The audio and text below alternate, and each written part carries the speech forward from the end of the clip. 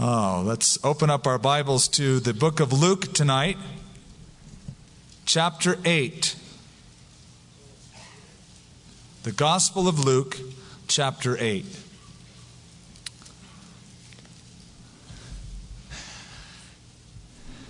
And let's talk to our dad.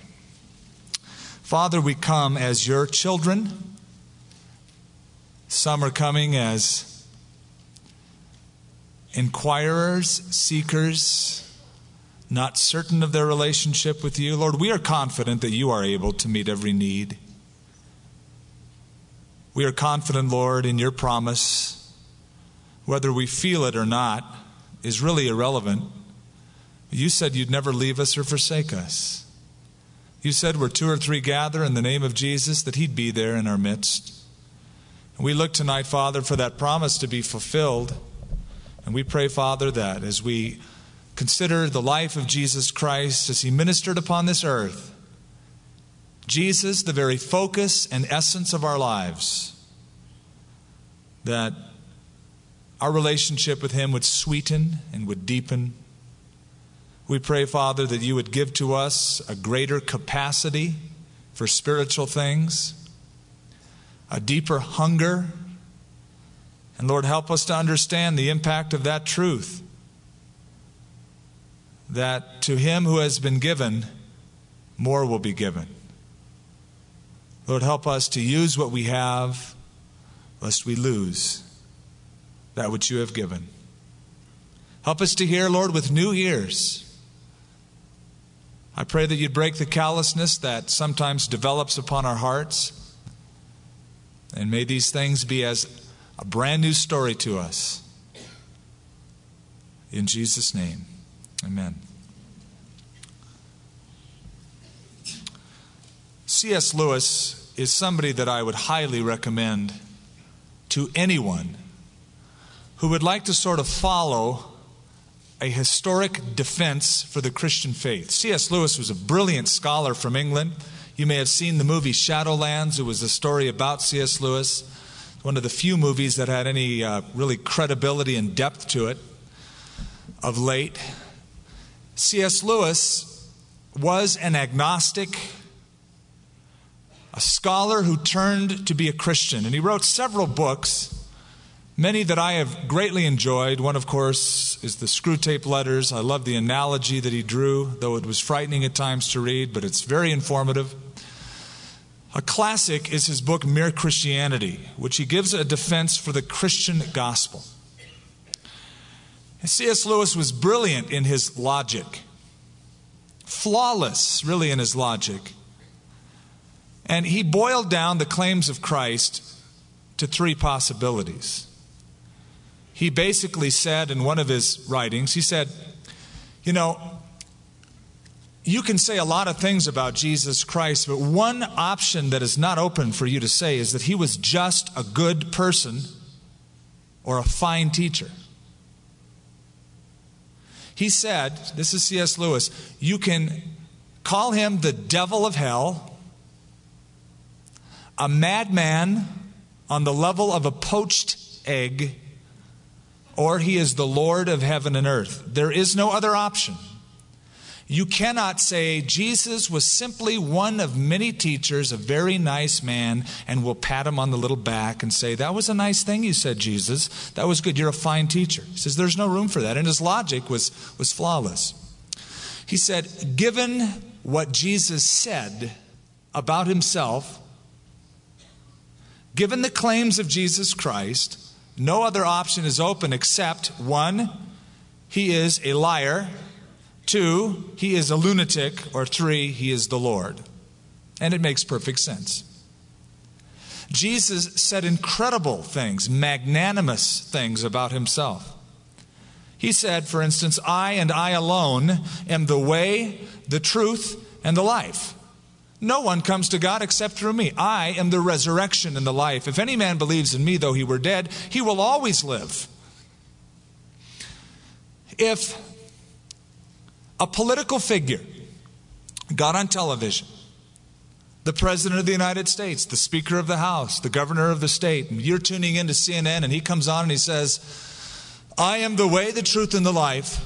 No one gets to God except through me. If you believe in me, you'll always live. He went on like that. You go, he's like one taco short of a combo plate. He's not all there. He's nuts. It's called being a megalomaniac in psychiatric or psychological terms. It's somebody who believes something more grandiose about himself than is possible. Jesus said, I and my Father are one and the same. He claimed equality with God. If you do not believe, he said, that I am, you will die in your sins. He made such incredible claims that either A, they were right or wrong, according to C.S. Lewis. Either Jesus knew his claims were right or he knew his claims were wrong. They were right or wrong. There's only two options. It's right or it's wrong. It's not sort of right, sort of wrong. It's right or wrong. Let's presuppose that the claims of Jesus Christ were wrong, that all the things he said about himself were untrue. Then there are two options on that side. A, he knew they were right, or he didn't know they were right. I'm sorry. Let's say they were wrong. My logic is not flawless. Two options. He knew they were wrong, or he didn't. Let's say what Jesus claimed about himself was wrong, and he knew what he was saying was wrong. What does that make him? A liar. He's deliberately misleading people. Let's say he said all these things, he was wrong, but he really thought he was right. He didn't know he was wrong. It makes him nuts. Now, I don't want to follow somebody like that or say, yeah, he's a good guy. Somebody who made the depth of the claims Jesus made can't just be that. The other option, according to C.S. Lewis, is that he was right, and he's the Lord of the universe, and if he is right about what he said, your position to him must differ. Either you will believe and cling to him tenaciously, or you will reject him. Jesus Christ claimed to be God. Jesus Christ is God. He is God in human flesh. Great is the mystery of godliness. God was manifest in the flesh. One of the strong, most important tenets of Christianity is that Jesus is God. That's why he said, if you do not believe that ego eimi, I am, that I am, you will die in your sins. Now, there are groups that attack that and don't believe that.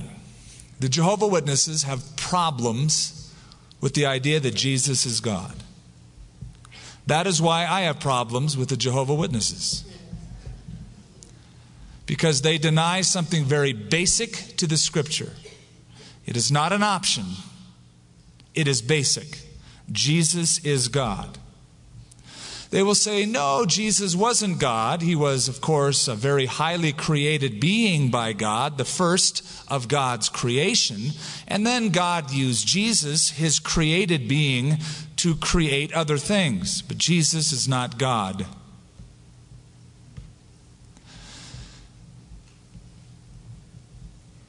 And I always like to point out to them the first verse and the second verse of the Gospel of John.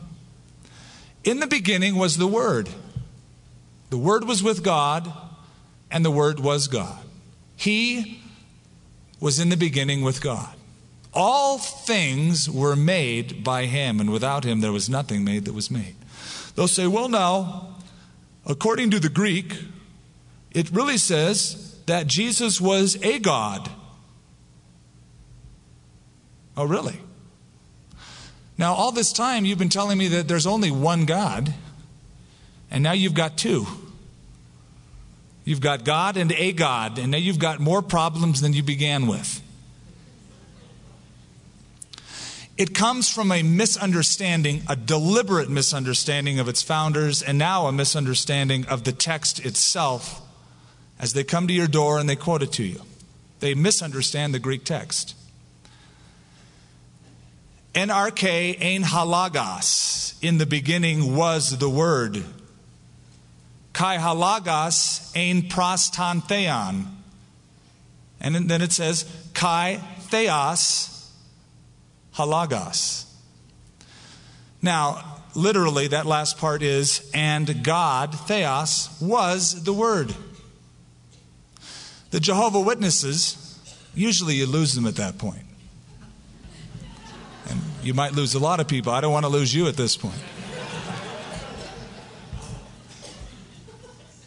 But they will say, if they have read their material that their false teachers have told them, they'll say, well, there's not an article before God in that last part. God often in the Greek is ha theos, literally the God. And so they say it should be ha theos kai halagos. The Word was the God. Except they have a basic misunderstanding. In English, we always put the predicate last, right? In Greek, the predicate is always first for emphasis. And so you leave out the article ha, and it's just literally God was the Word. The idea is that this Word was the very God Himself. The absence of the article emphasizes the fact that Jesus Christ was, is, and will always be God.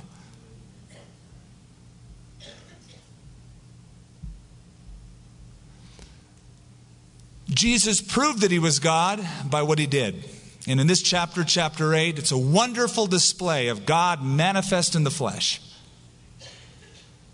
He triumphs over disease. He triumphs over disturbances in nature, and He triumphs over death. And only God can do that. The last enemy, the Bible says, is death. And Jesus faces all of these enemies successfully, showing that He is the Lord over all. Now, last week when we were doing our study, we ended, I think, with the parable of the sower and the seed. And Jesus gave many parables. He spoke word pictures to people so that when they heard the word picture, they could place the word picture alongside the theological truth. And the theological truth, which is often abstract, is made more lucid. It's clearer because we have a word picture to compare it with. And so He spoke about 4 types of hearts by speaking about 4 types of soils. And the response of the different hearts to the Word of God as God would sow them, or as the Son of Man would sow the seed of the Word of God into the hearts of men. The disciples didn't understand the parables at first. Jesus did explain it to them privately. They came and they asked Him, hey, what did you mean out there? And He gives them the explanation which we covered last week. But Jesus said that parables have 2 basic reasons for their being given. Number 1, it's to reveal truth. To reveal truth to the hungry heart. There are those who are excited about truth. There are those who want to learn everything they can about God's revelation. A story will provide a window into that truth, and it will excite them. They'll become all excited about, oh, I get it. I see the analogy. That makes sense. Now I get it. Even as when you are giving a message or you're giving a lecture to anyone, you who do public speaking, as you give information, when you insert a story, you see the crowd sit up and you'll get eye contact. There's a switch that happens because you're touching a nerve. We like to be right-brained when we listen. Jesus did that often. And so it was to reveal truth to the heart that was interested. But also, Jesus said, it was to conceal the truth. Because Jesus spoke to a mixed multitude, a mixed group. There were people who really wanted to understand what He said. There were a lot of people who tried to trap Him in His words. Let's see what He says. Let's find a loophole. Let's can Him. So, to those people who were not interested in truth, their eyes would be even more blind. They would go, huh? Well, why did He say that cute little story? What does that have to do with anything? And so Jesus said, quoting Isaiah chapter 6, referring to the hardened hearts of Israel, He uses it for them. In verse 10, to you it has been given to know the mysteries of the kingdom of God, but to the rest it is given in parables, that seeing they may not see, and hearing they may not understand. You versus they. To you it has been given to know the mysterion, mysteries. Now when you think of mystery, you think of a novel that is shrouded in mystery, and the plot unfolds, and it's difficult to understand, perhaps at first. The idea of mysterion, mysteries that Jesus refers to, is simply this. They were concealed in the Old Testament, but they are now revealed. There's no mystery to it anymore. It's not like some secret knowledge that only few can attain to, like the Gnostics went on to say. The idea is that God spoke in times past, and we didn't understand everything he was talking about. The kingdom of God was not completely unfolded to Old Testament saints. But to you, it has been given to understand. That which was once concealed, it is now revealed. So you can plainly understand it. But to them, it is not. See? The difference between you and they. Seeing, they may not see. And hearing, they may not understand. The truth in a parable will awaken one and will harden another. It's like the sun, the same sun that melts the wax hardens the clay. It depends on the condition of the substance itself. So, if your heart is softened, your heart will be melted by the story, and you'll have a fluid understanding of it. If your heart is hardened, it will just stiffen up like hard clay. So, the purpose of the parables, and I'm kind of giving you a little bit of what we talked about last week as we get into the parables this evening. So you might look at it this way. Parables are either A, the words of a master teacher, or B, the sentence of a holy judge. Depends on the condition of your heart. And so he gave them that people might understand who are truly following him. Now, he speaks about the parable of the revealed light. In verse 16, no one, when he has lit a lamp, covers it with a vessel or puts it under a bed, but sets it on a lampstand, that those who enter may see the light. For nothing is secret that will not be revealed, nor anything hidden that will not be made known and come to light.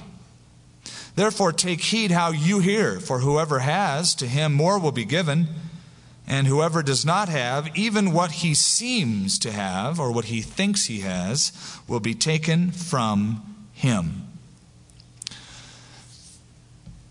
Parables enlighten or parables darken.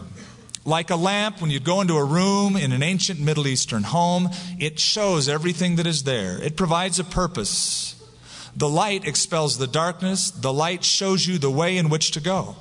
Even as spiritual light or truth, the light that comes through the ears and into the heart. As you hear and pick up on spiritual enlightenment, that light is meant to show your way out of darkness, to give you direction for your life, and then you are responsible for what you hear, for the light that you have received. It's to give you direction in your path, light to your way, a lamp to your path. And when you light a lamp, everything is revealed. You know, it's interesting. You always look better in dim light. That's why in very fancy places, they get the lights just so, a certain Kelvin temperature of the lamp, an incandescent bulb versus a fluorescent bulb. The color's just right, dim it a little bit, and you look in the mirror with the right color on, you go, hey. Pretty nice. Get closer and turn the lamps on very bright, or put a fluorescent light. The different temperature of light. And it's a whole different ballgame. But basically, light reveals the truth, reveals all about your life. And that was one of the problems, of course, that people had with Jesus. He revealed them by the parable. He revealed their hearts. And so he says, take heed how you hear.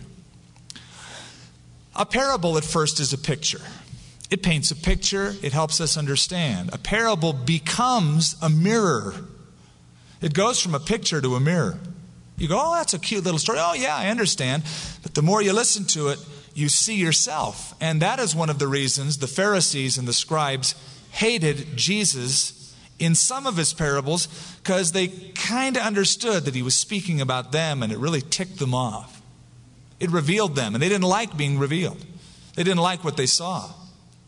But then the parable, if you look for the right reason, becomes a window into the grace and mercy of God to change your heart. Just depends who you are. And so, take heed, Jesus said. Therefore, take heed how you hear, for whoever has, to him more will be given. Whoever does not have, even what he seems to have will be taken away. Folks, it is very important that we do not become an audience, but we become disciples. There is a difference between an audience and disciples. James put it this way: be doers of the word, not hearers only, lest you deceive yourselves. An audience simply listens. A disciple does. An audience is deceived because spiritual truth is revealed and it basically goes in one ear, out the other ear. It's over with. I go on. But a disciple hears that he might do. That's why Jesus said, be very careful. Take heed how. Not just what, but how you hear. It could be that for some of you who have not felt close to the Lord for some time, you wonder, how come my quiet times haven't been the same? How come God hasn't revealed anything new to me? Because you haven't kept what he revealed to you a long time ago. He gives you truth. You're responsible for that truth. To him that has, more will be given. The revelations will come. God will reveal his word, his will, his heart. It becomes so exciting. But to harden your heart and disobey what you hear puts a callous over your heart. The Bible seems so dry. I'll tell you what, I'd recommend, though you probably wouldn't hear many preachers doing this, listen to less and listen more carefully. Be selective. I don't think it's important that you have your radio blasting all day with every conceivable Bible teacher in the world and your television all the time and just letting it just run all the way out. That'll be great. I'll just let all this stuff run. You're responsible for what you hear. I'd rather be selective and listen more carefully. The devil does not mind your knowledge of the Bible. He minds your doing the Bible. All the academics in the world, all the seminary, he doesn't mind that at all. Because he knows that you can deceive yourself by just academic knowledge without taking the responsibility to do it. What an important exhortation then. Take heed or be careful how you hear. For whoever has, to him more will be given. Whoever does not have, even what he seems to have, will be taken away from him. So you might want to ask yourself, is there anything in your life that is prohibiting you? Any idol, any relationship that you're just kind of saying, God, I've given you my life and I kind of want to follow you, but there's this little closet I have over here of a bunch of junk, sins, things I like to do, and I just leave it alone, would you? I've given you, up to a certain point, free reign, but bug off on this little area. I just want a couple of cool sins. Get rid of them for your own sake. For the happiness of your soul. I heard a story that when the gospel first went to the African continent, as it was making inroads to the various villages, the men of the villages were taught to get up early before the rising of the sun while their families were still asleep in their tents and in their huts. And for the men to get up and pray on behalf of their family, to have quiet time alone before God out in the jungles. That they should get up and assemble as a group in the midst of the town, and then they would spread out one by one out into the jungles. Much of Africa has savanna, the grasslands of Africa. They just grass that grows up naturally, especially in the very mild climates. It's everywhere. And if you walk on the same path, you will wear down the grass and you can see little roads that go from the village out to that place where that elder, that man, was having his quiet time. But of course, in such a condition, you could also tell if the guy was slacking off in his devotions. You'd look at his path and you'd see grass growing back up. You'd see another path and it was perfectly clean, just dirt. This guy's been out every day. And so they would gently remind each other. Instead of saying, have you been spending time with God? They would simply say, grass has been growing in your path, brother. Is there grass in your path? Are there weeds in the way? Is your path not clear this evening in your relationship with God? Is there something that you have not been obeying as God has been speaking to your heart? Be determined to be a doer, not just a hearer, because James says you will deceive yourselves. Then his mother and brothers came to him and could not approach him because of the crowd. Now, isn't that interesting? The mother of Jesus couldn't get close enough to Jesus. I was always taught she could. I was always taught that Jesus is a busy man. And if you want an effective prayer life, don't go to Jesus. Go to his mother. Because, after all, any son will listen to his mother. So, go to Jesus' mother, talk to her about it, then she'll go put in a good word for you to Jesus. Here, she can't get through. In fact, listen to his response. It was told by some who said, "Your mother and brothers are standing outside desiring to see you." And he answered to them, "My mother and my brothers are those who hear the word of God and do it." Wow. You've got two families, you know that? You've got a physical family, thank God for them. You wouldn't be here otherwise.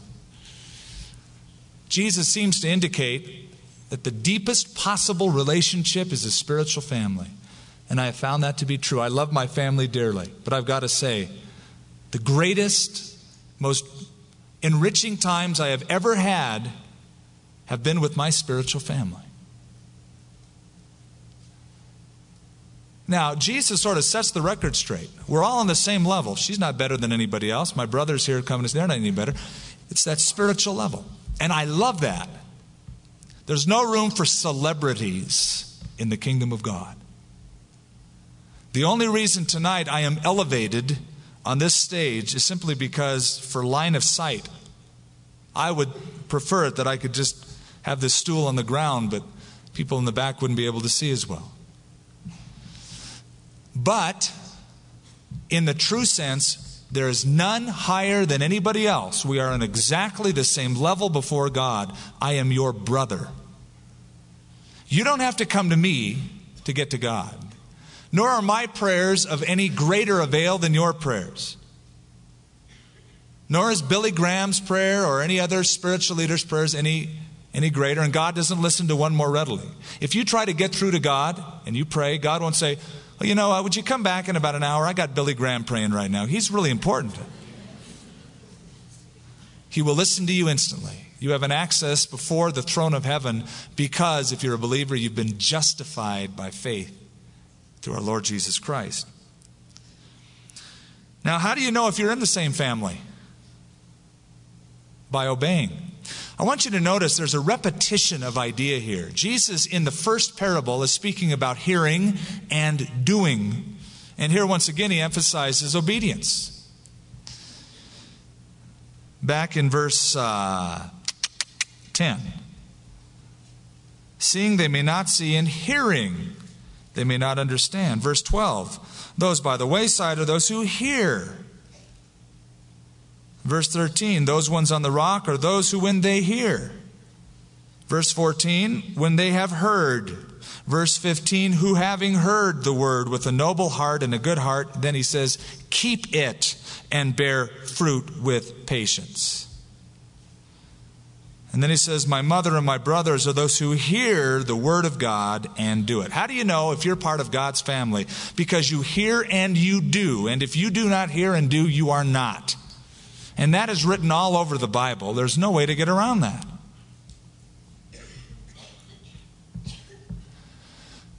When I was a boy, my father required that I obey him.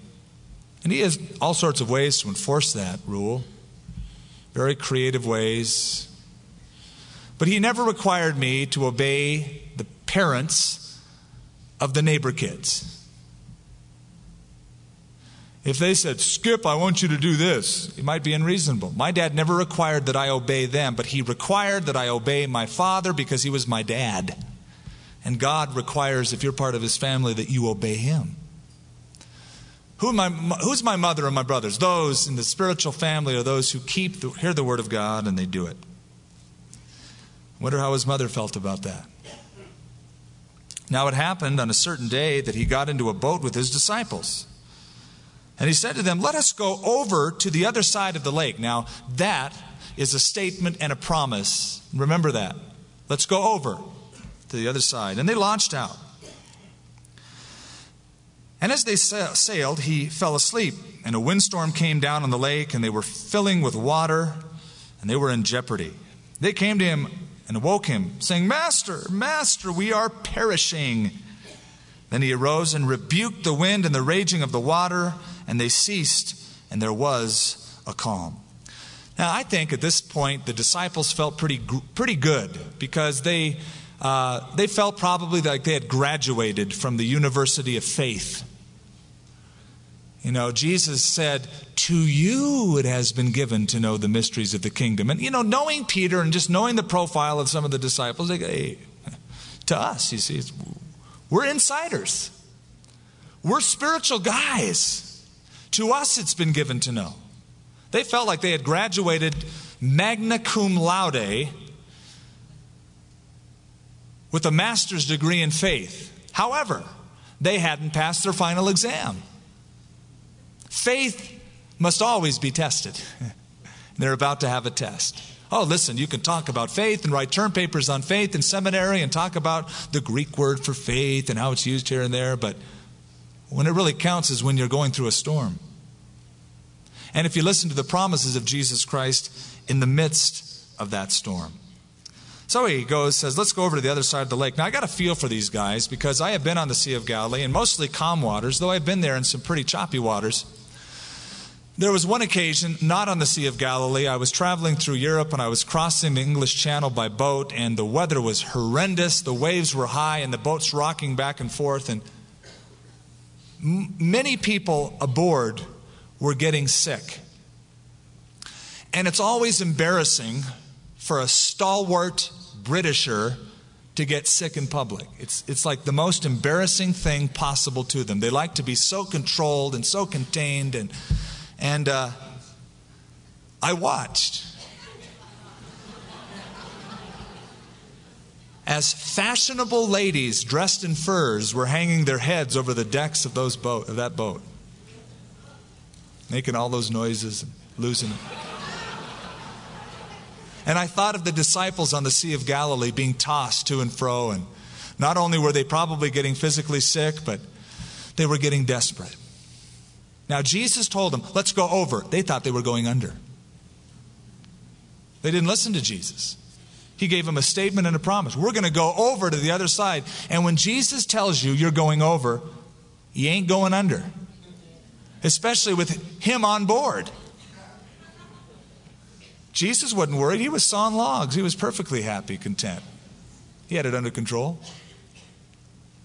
But they looked at the waves and they seemed so ominous, so big. We're going under. Better wake up Jesus.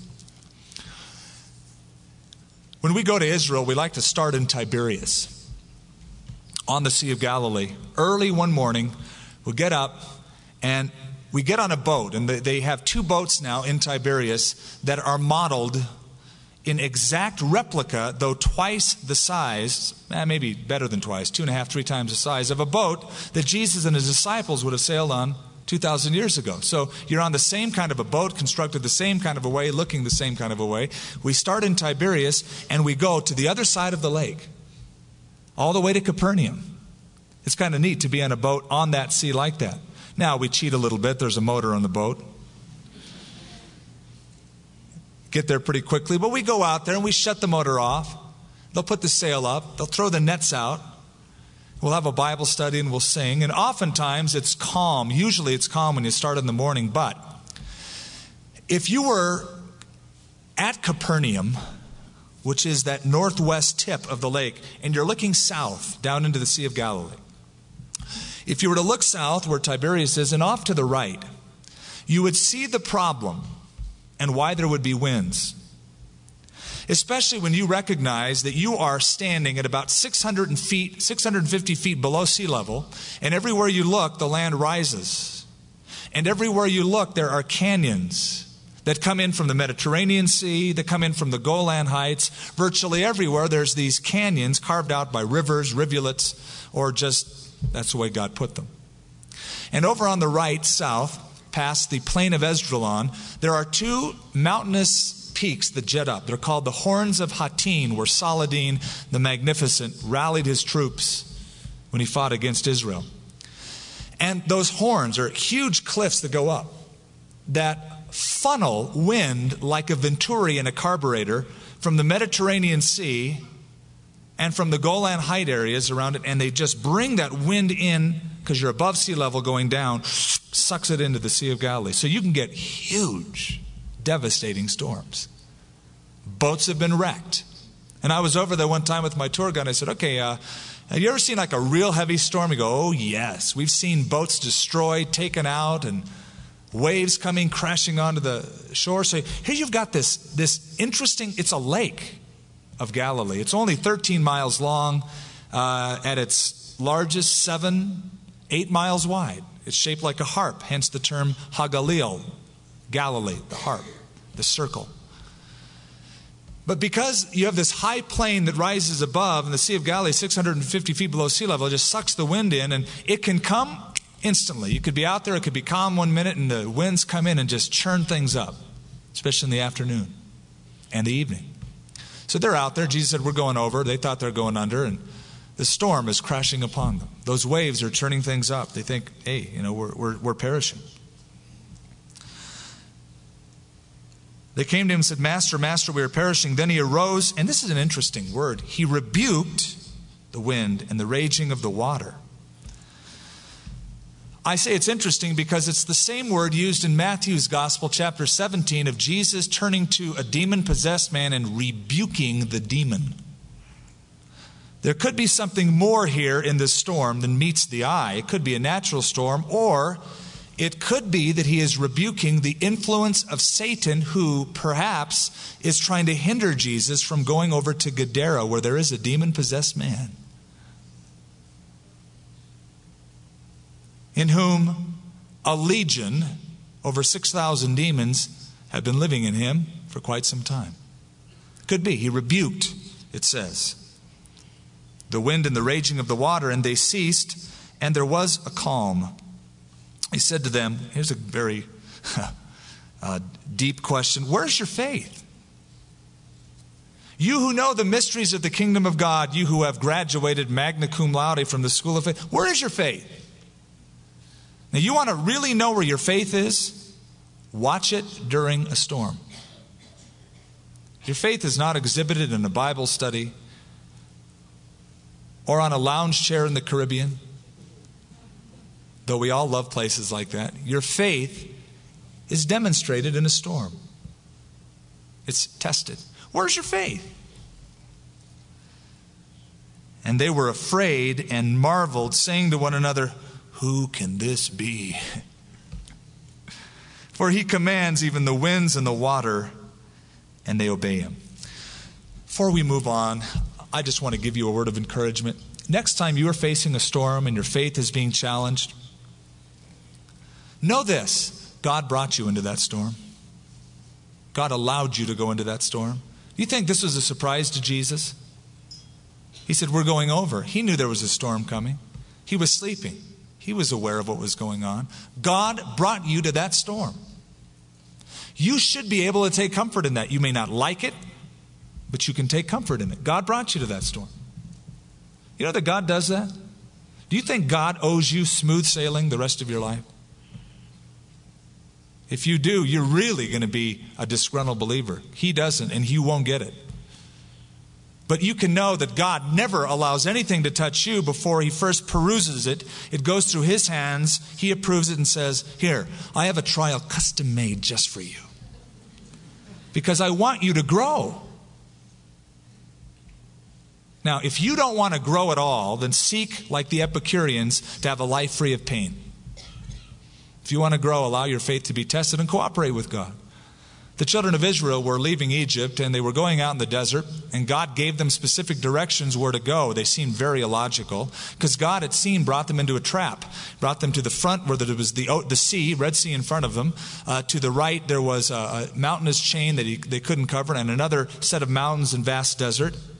And so the only way they could go is maybe backwards and go around, except when they looked back, there was the Egyptian army ready to pounce on them. They were in a trap. And God brought them deliberately to that trap. You know why? Because God wanted to show them that God had resources they knew nothing about. They looked and said, this is impossible. We can't go over the sea. We can't go over the mountains. And now we're going to die. And so they complained to Moses, what have you done? You brought us out here to kick the bucket? And so Moses starts praying, and God says, what are you praying to me for? Lift your rod. Stand still. See the salvation of the Lord. And God opened the sea. He made a way where there was no way. You're in a storm. There's no way out. God can make a way where you can't find one. God, why have you brought me here? Stand still. See the salvation of God. Job was another one who questioned God. And I tell you, Job is a comfort to me. It should be a comfort to you if you or your loved ones are facing a difficult time this evening. Job himself wondered at the wisdom of God, and he cried out, and he said at one point, oh, that I would know where I might find God, that I might approach his seat, that I might fill my mouth with arguments and come before the Lord. I go forward and he is not there. I look backwards and behold, he is not there. To the right and to the left, and I can't find him. And you know what he said after that? But he knows the way that I take. I don't know where God is, but that's irrelevant. God knows where I am. You haven't asked that in a trial. Where's God? It's irrelevant. God knows where you are. Job said, God knows the way that I take, and when I am tested, I will come forth as gold. I love it. God knows where I am in the midst of this trial. Where's your faith? They were afraid and they marveled with one another. Now we get to the next interesting setting of Jesus and the demon-possessed man. And they sailed to the countryside, the country of the Gadarenes, which is opposite Galilee. If you were at Capernaum, and I just kind of gave you a little bit of visual instructions, it's kind of northwest. And if you look down, you'd see Tiberias in front of you. The plain rises to the right. And off to the left, you would see a very sheer cliff on the eastern slope of the Sea of Galilee. Very sheer, sort of like when you look at the Sandias from this side versus the other side. The other side, they're sloped gradually. This side, they're cut sheer.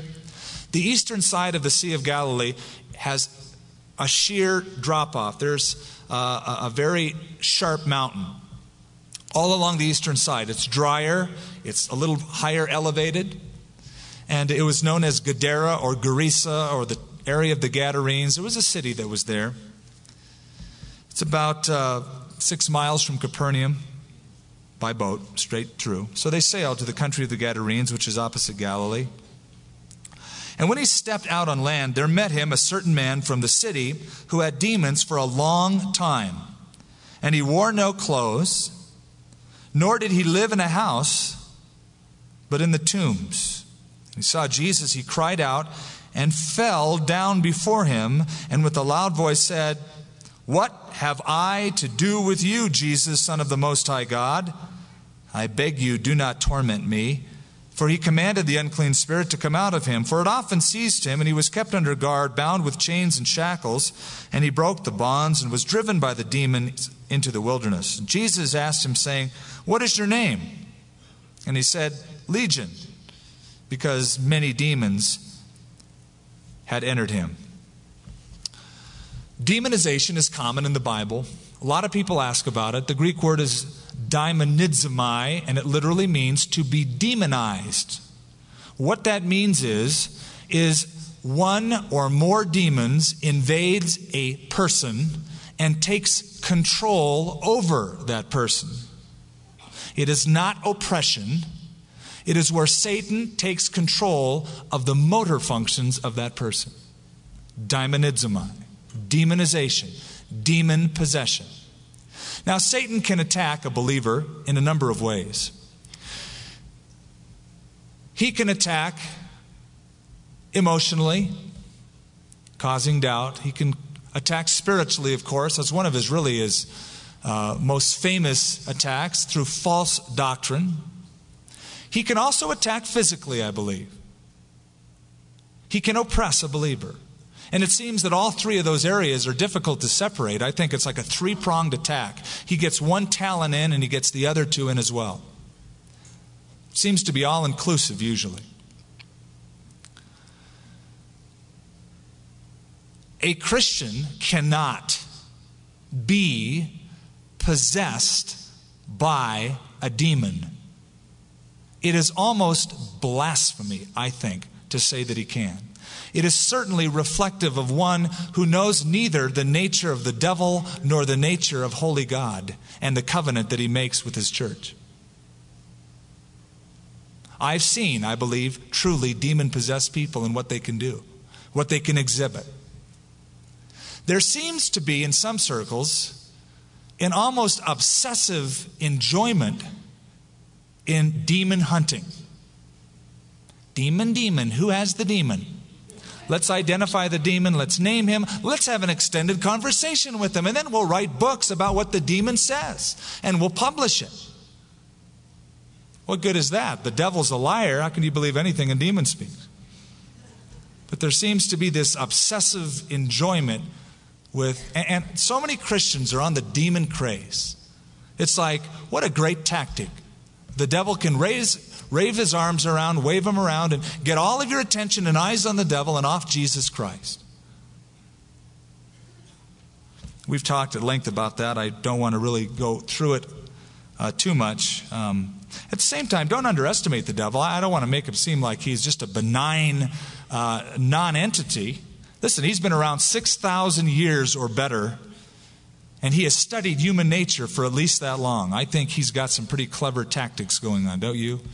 Don't underestimate him, but don't overestimate him. He is not the opposite of God. He is a created being by God, and he will ultimately be destroyed by God. So this man is demon-possessed. And he bows down.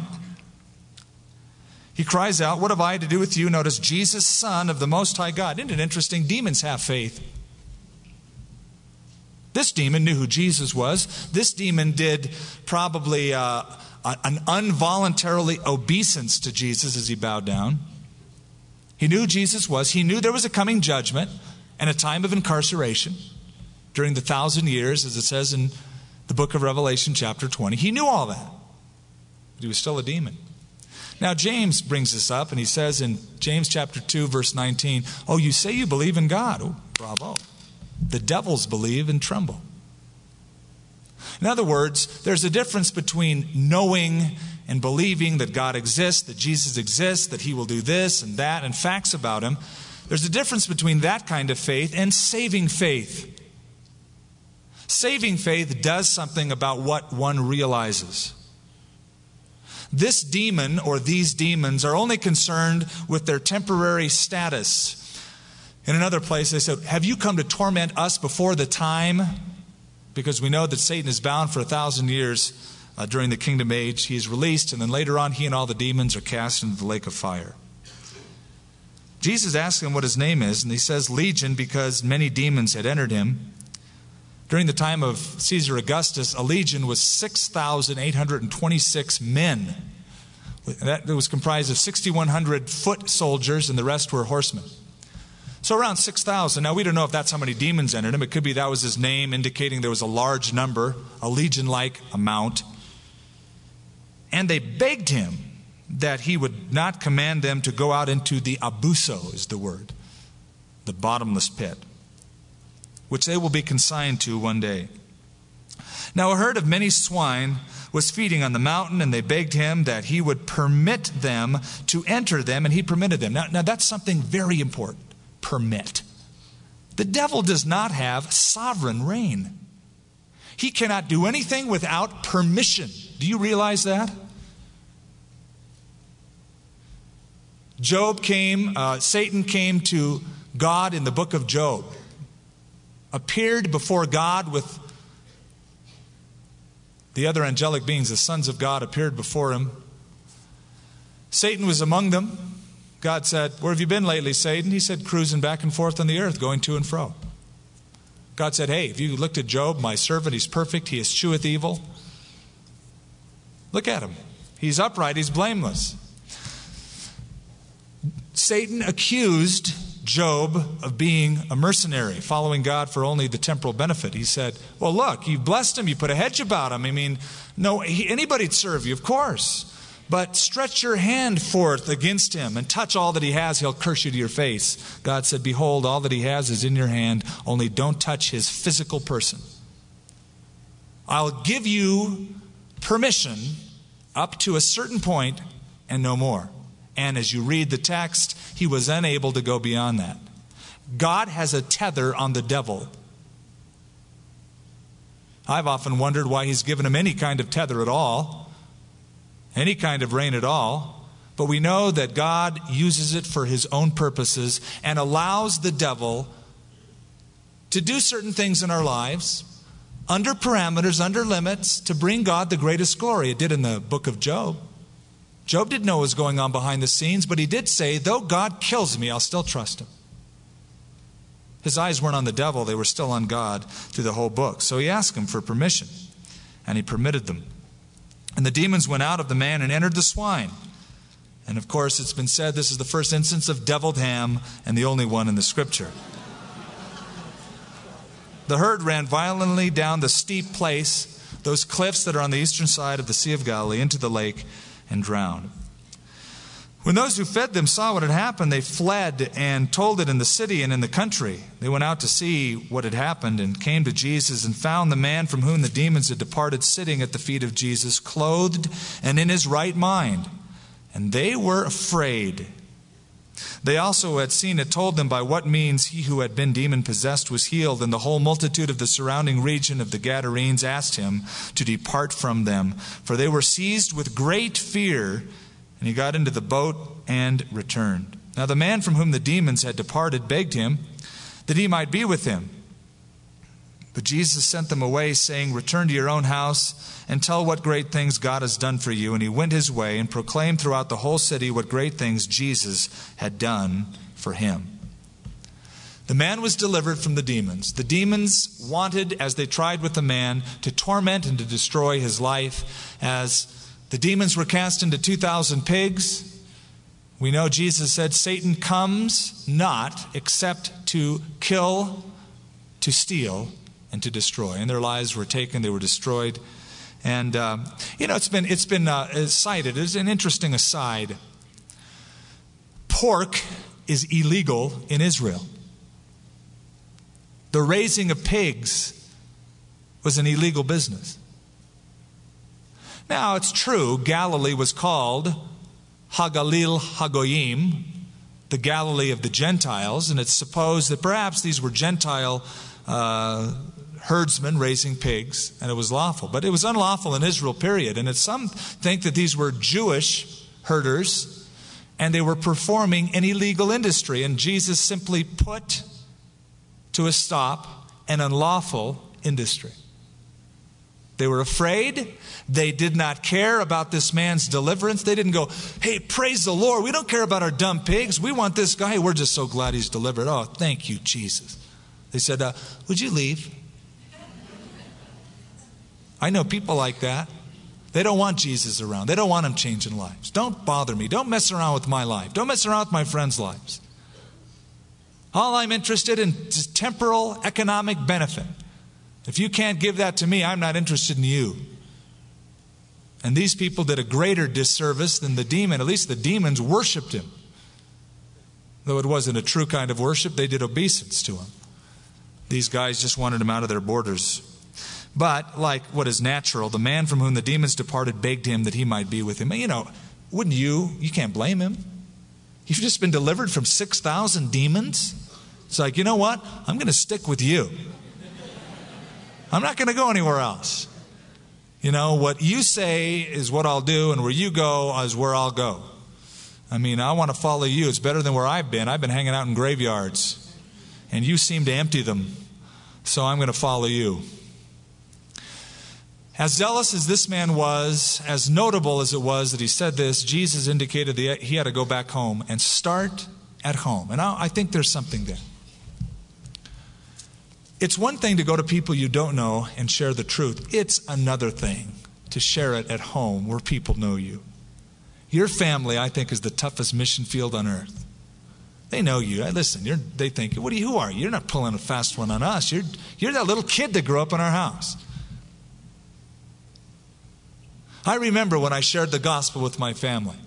I shared first with my brother Bob. I'm the youngest in my family. Bob is the next oldest. I was always his kid brother, punk brother. And I told him about Jesus. You're just a punk brother. Who? And then, of course, telling your parents. You're trying to tell us? Listen, we raised you in the church. Who are you? Very difficult with the family. But Jesus said, go back home. That's where it begins. Your testimony begins at home. With your wife, with your parents, with your children. And he went his way and proclaimed throughout the whole city. Oh, he went home all right, but he didn't say a few words in his house. He went through the whole city and told what great things Jesus had done for him. Jesus Christ is in the business of changing lives. And everyone that he touched was provable. You could tell. The demon-possessed guy would walk around and go, Jesus touched my life. And what if somebody said, well, prove it? Talk to anybody who knew me before. When I was chained to that tombstone and ripped it out and ran around naked in the graveyards. Go ask people who knew me. You can always tell that Jesus touched a life by the changes.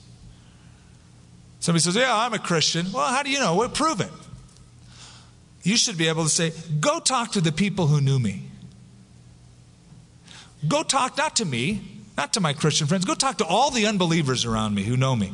They'll tell you I have changed. They'll tell you I'm not perfect either, but they'll tell you I'm a lot different than I used to be. Jesus Christ has changed my life. Are you changed? Has Jesus touched your life? Are you an audience or are you a disciple? Are you a hearer of the word or a doer of the word? Are you being deceived tonight? Maybe you need to really be selective on what you listen to in terms of spiritual truth. And forget the spiritual smorgasbord approach, but just listen to something that's good and solid, and as God reveals His truth to you, say, Lord, the light that I have received I will act upon that I might be given more revelation. So, Father, tonight, we are now left with your truth, which is so gracious and so wonderful and so vast. And yes, we admit, so impossible to keep in and of ourselves apart from a work of your grace, apart from a touch of your Spirit in our lives. How we delight in studying the Bible, Lord. It's such a great thing, a wonderful thing. Help us now, Lord, to go beyond hearing and to get into that graduation level of doing. We admit, Father, that we have failed. We admit that we are sinners. I pray, Lord, that we will not walk away condemned, that we will walk away encouraged, because as the parables are a window of truth, they're a mirror of the way we really are. They're also a window into your grace and your forgiveness and your power. And Lord, I pray that we will grow by admitting that we need you, and we lay our lives before you tonight. I pray for anyone who's here tonight, Father, who has come and they're simply at this point part of an audience, but they are not yet a disciple. They are hearing but not doing. Lord, I pray that those would be lovingly convicted of sin and graciously drawn to you, where they can experience fullness of joy and forgiveness of sins. As we're in a place of contemplation and consideration, meditation, as you're thinking about your life, as your life is now naked and bare before God,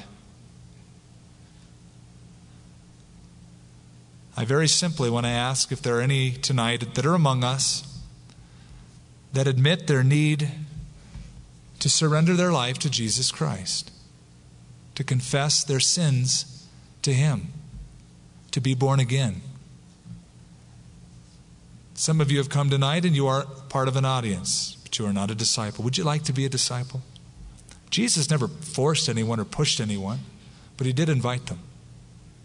He warned of the consequences, but He was always inviting. I want to invite you in His name to come and be His disciple. If you'd like to do that, I'd like you to raise your hand up right now. I'll acknowledge your hand and pray for you as we close this service. I'd like you to raise it up and keep it up. And let me pray for you. Anybody in this auditorium, raise your hand up. Say, Skip, I'm going to follow Jesus. I want to make a break with the past and follow Him with all my heart. Raise your hand up. God bless you. Right up here. Anybody else? God bless you, ma'am. And you, ma'am, over here to my right, toward the back. And you, sir, over here to my left. Anybody else? Way in the back. I can see you through my telescope. I see you back there. Anybody else? Father, for these and over here, we are so and over here. We are so and over here. We are so and over here. We are so and over here. We are so and over here. We are so and over here.